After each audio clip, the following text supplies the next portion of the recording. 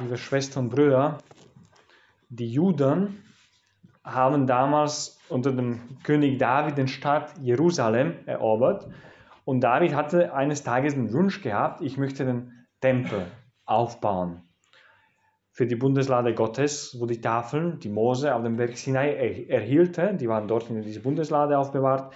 Er wollte dann ein würdiges Haus für diese Bundeslade, aber nicht nur Bundeslade, sondern für die Gegenwart Gottes aufbauen, weil sie glaubten, Gott ist da drin, in dieser Bundeslade. Um David wurde durch den Prophet Nathan gesagt, dass er soll den Tempel nicht bauen, weil er zu viel Blut vergossen hatte, weil er viele Kriege geführt hat.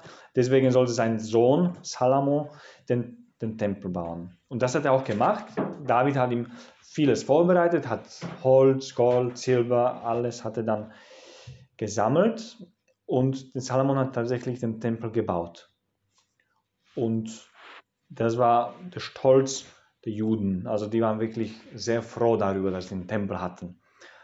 Und als im 7. Jahrhundert vor Christus Nabukadnezar kam und diesen Tempel ausgebrannt hat, war natürlich für die halt eine richtige Krise. Das ist da eigentlich, schlimmer geht es kaum, ne, für sie. Und nach der Befreiung aus dem Exil, nachdem sie zurück aus Babylonien kamen, haben die den zweiten gebaut. Aber wie es heißt in der Bibel, die den ersten gekannt haben und den zweiten gesehen haben, weinten von Trauer. Was irgendwie so nicht zu vergleichen war. Und auch dieser zweite wurde dann später von Griechen entweiht, aber dann von den Makkabäern wieder eingeweiht. Und später der König Herodes, er hat dann viele Jahre an diesem zweiten gearbeitet. Und dass man sich so vorstellen kann, wie es aussah, haben wir ein kurzes Video vorbereitet. Also nicht wir, sondern ein kurzes Video ausgesucht. Kein Problem. Genau. Ein Pinguin. Die kann natürlich nicht überspringen. Jetzt kommt so eine Werbung, die man... Toll. Ja, kann man ja nicht machen. So, genau. Das haben die Menschen gesehen, die heute im Evangelium darüber sprachen, wie schön bearbeitete Steine und Weihgeschenke hier sind. Also richtig ein großer Tempel. Also dieser Portico Salomons, wo Jesus auch viele Gespräche geführt hat, wo er viele Menschen getroffen hat. Und das Große ist eigentlich das Heiligtum, das eigentliche Heiligtum. Denn in diesem Tempel war die Bundeslade nicht mehr auffindbar, sie hatten sie nicht mehr. Aber dort haben sie eben die Opfer. Da dürfte der Hohepriester einmal im Jahr hineintreten. Und vor dem Heiligtum dürften nur die Juden sich aufhalten. Die Heiden, also die nicht zum Juden gehörten, die müssten dann draußen bleiben, noch ein. Wenn man sich bedenkt, wie damalige Zeiten für Arbeit das war, sowas auf die Beine zu stellen.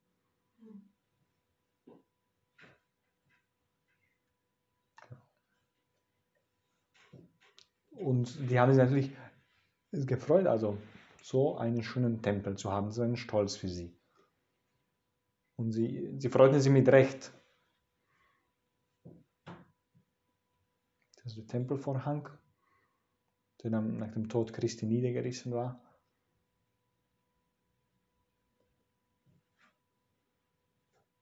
Die haben damals eine Drohne schon gehabt, Drohnenaufnahmen.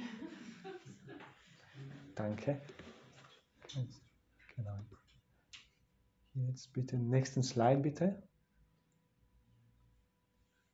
So, noch eins. Toll. Ja. Genau, danke. Und über diesen Tempel freuten sich die Leute im Evangelium. Und ich glaube, jetzt, nachdem wir es gesehen haben, können Sie es irgendwie besser verstehen, wie sehr sie betroffen sein müssten, wenn Jesus sagt, es bleibt kein Stein auf den anderen. Es wird alles niedergerissen. Und das ist auch tatsächlich auch so geschehen, 70 Jahre nach Christus. Oder wenn man diesen Tempel in Vorstellung hat und es heißt, reißt es nieder und in 3 Tagen werde ich es aufbauen, dann kann man sie auch besser verstehen. Die Leute konnten die Worte Jesu nicht fassen. Was meint er? Die haben 46 Jahre dran gebaut und wir sind in 3 Tagen das jetzt wieder aufbauen. Wie soll das gehen? Es war wirklich, dieser Tempel war für die Juden ein wichtiger Baustein der nationalen Identität, weil sie sind zum Volk geworden durch diesen Bund mit Gott. Und als ich das Evangelium gelesen habe, musste ich an das nächste Slide denken. Genau, an die Praterstraße. Stell dir mal vor, dass eines Tages kommt der Moment, wo die Menschen vorbeigehen und freuen sich, welch eine offene Kirche. Der Zukunftsmodell, die Vorzeigegemeinde. Und was bewirkt es in uns, wenn wir da Jesus an der Praterstraße treffen, an dem Tag, und ihr sagt, da bleibt kein Stein auf den anderen. Es wird alles niedergerissen, es bleibt kein Stein auf den anderen. Was bewirkt es in uns jetzt? Hätte Herodes damals den Tempel gebaut, wenn er die Worte Jesu gehört hätte? Aber ich habe auch an mein eigenes Leben gedacht und im Laufe der Zeit ist mir bewusst geworden, dass ich 3, 4 Dinge habe, die ich gerne im Leben erreichen hätte und von der mich verspreche, dass dann mein Leben erfüllt wird. Sogenannte Ambitionen.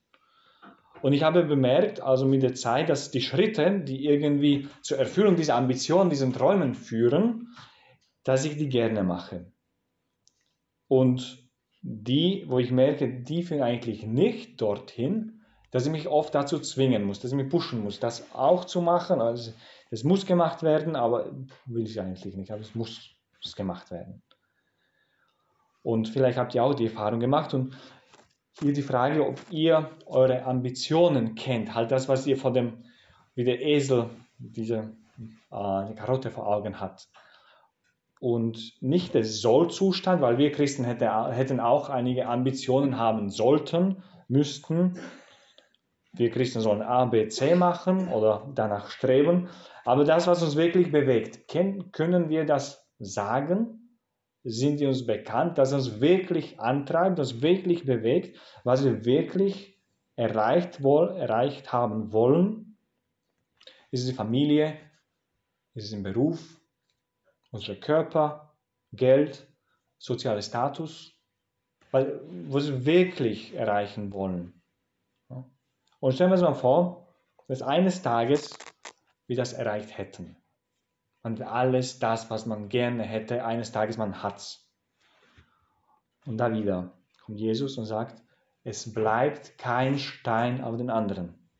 Das, was du aufgebaut hast, das, wo du jahrelang bemüht hast, geplagt hast, es bleibt kein Stein auf den anderen. Und man denkt, Nation, große Projekte, eigenes Leben. Und im Hintergrund diese Worte Jesu, es bleibt kein Stein auf den anderen. Was bewirkt es in uns? Was bewirkt es in uns? Vielleicht können tun, also dass es halt uns nicht betrifft, das kommt hier rein und da wieder schnell gleich raus. Es bleibt kein Stein auf den anderen. Ja, genau, das bleibt. Ich schaue einfach weg. Das trifft mich gar nichts. Ja. Und ich habe die Erfahrung, weil wir als Ordensleute auch von Spenden leben, also hauptsächlich von Spenden leben, und ich habe auch immer wieder die Erfahrung gemacht, wenn man die Bitte um die Unterstützung aussprach, dass die Leute einfach wegschauen. Also ob man nichts gesagt hätte. Und vielleicht machen wir es heute nicht, schauen wir nicht weg, wenn Jesus uns sagt, dass kein Stein auf den anderen bleibt, weil das bleibt tatsächlich nicht, das Stein auf den anderen. Oder bewirkt es in Wut in uns. Man versucht, man baut auf, man bemüht sich und dann zerfällt das alles. Sind wir dann wütend auf Gott, dass wir unsere Pläne loslassen müssen, dass irgendwie das alles, was wir versuchen zu erreichen, da irgendwann halt in Staub sich auflöst? Sind wir fähig loslassen, unsere Pläne, unsere Träume, oder sind sie uns immer weggerissen? Also ein kleines Kind, das nicht fähig ist, ein Spielzeug zu teilen, kommt dann die Mama und sagt, ja, doch, gib her, ja, nein, dann die Mama gewinnt. Oder sind wir bereit, auch zu teilen? Oder sind wir dann wütend, wenn uns etwas weggerissen wird? Oder räubt es uns an jegliche Vision und Fähigkeit über Zukunft zu träumen, wenn man denkt, es bleibt kein Stein auf dem anderen? Sagen, ja gut, dann mache ich ja nichts. Wenn es kein Stein auf dem anderen bleibt, dann brauche ich mich gar nicht bemühen. Weil, was soll ich denn aufbauen, wenn es alles auseinanderfällt? Und hier, das ist eine junge Generation, aber denken wir vielleicht an die noch jüngeren, ob sie, aber auch wir noch fähig sind zu träumen über die Zukunft. An den Klimakrisen, Schulden, Informationen, Überfluss, Kriege. Kann man diese Welt, wo man in der Ukraine, in Syrien, in Irak, vielleicht bald auch im Kosovo und Serbien sieht, wo es kein Stein auf dem anderen bleibt, wo es auf unseren Bildschirmen die Steine, wo die Bomben fallen, auseinanderfliegen. Kann man denn hier noch träumen? Kann man in so einer Welt noch einen gescheiten Traum aufbauen? Kann man. Und diese Predigtserie heißt Enthroned the King, Nachhaltigkeit auf Christlich. Bis Christmas am 3. Dezember sollen noch 3 kurze Teile dieser Predigtserie sein. Nachhaltigkeit auf Christlich, wie geht das? Und vielleicht können wir hier diese Woche diese Worte Jesu zu eigen machen. Reiß diesen Tempel nieder und ich werde es in 3 Tage aufbauen. Ich werde es 3 Tage wieder aufbauen. Und die Nachhaltigkeit auf Christlich geht durch die Niederlage. Es fällt alles auseinander. Ein Tempel aufzubauen ist gut, wie Herodes. Über eigene Nation sich zu freuen und sich stärken, die Identität zu stärken, ist gut. Praterstraße fertig schon abzuzahlen ist gut. Und man freut sich darüber, wenn es soweit ist. Die Ambitionen, die Träumen in eigenem Leben sind auch gut. Aber alles in unserem menschlichen Leben geht durch die Phase, es bleibt kein Stein auf den anderen. Das ist halt das Schicksal von allem, was wir Menschen tun, dass die Steine auseinanderfliegen. Und es kann uns mit Wut, es kann uns mit Verzweiflung, es kann uns mit halt versuchen wegzuschauen, in den verschiedenen Begegnungsstrategien, die wir entwickeln können. Aber das ist halt so. Und die gute Botschaft ist, die frohe Botschaft von heute, ist, dass Jesus hat diese Niederlage erlöst. Denn wo die Liebe beigemischt wird, das wird in 3 Tagen nach dem Zusammenbruch wieder aufgebaut. Das, was wir mit Liebe gemacht haben, das, was wir für den anderen gemacht haben, das, was wir zur Ehre Gottes gemacht haben, dass dadurch Jesus zum König wird in meinem Herzen, wo es auf dem Thron aufsteigen kann in meinem Leben, das wird nach 3 Tagen nach dem Zusammenbruch wieder von Jesus Christus aufgebaut. Deswegen lohnt sich das, etwas aufzubauen, weil das, was auseinandergegangen ist, das wird wieder aufgebaut. Wenn ich das ganz kleine Ding aufgebaut hätte und die auseinanderfliegt, wird es wieder klein aufgebaut. Wenn ich ganz große Dinge aufgebaut hätte und die auseinanderfliegt, ist auch schmerzvoll. Aber dann Jesus baut das wieder auf, was er vorgefunden hat. Deswegen haben wir keine Angst zu träumen über die Zukunft. Haben wir keine Angst von dieser Phase, die halt kommen muss, wo es halt alles irgendwie auch dann, wo wir alles verlieren, wo alles auseinanderfliegt. Das ist noch nicht das Ende. Das Ende wäre, wenn wir halt ohne Liebe gelebt hätten, weil dann hätte dieser Zement gefehlt, das Jesus nachher nutzt, um es wieder aufzubauen und wo es nachher nicht mehr auseinanderfliegt. Wo die Liebe beigemischt wird, das wird wieder aufgebaut. Gelobt sei Jesus Christus.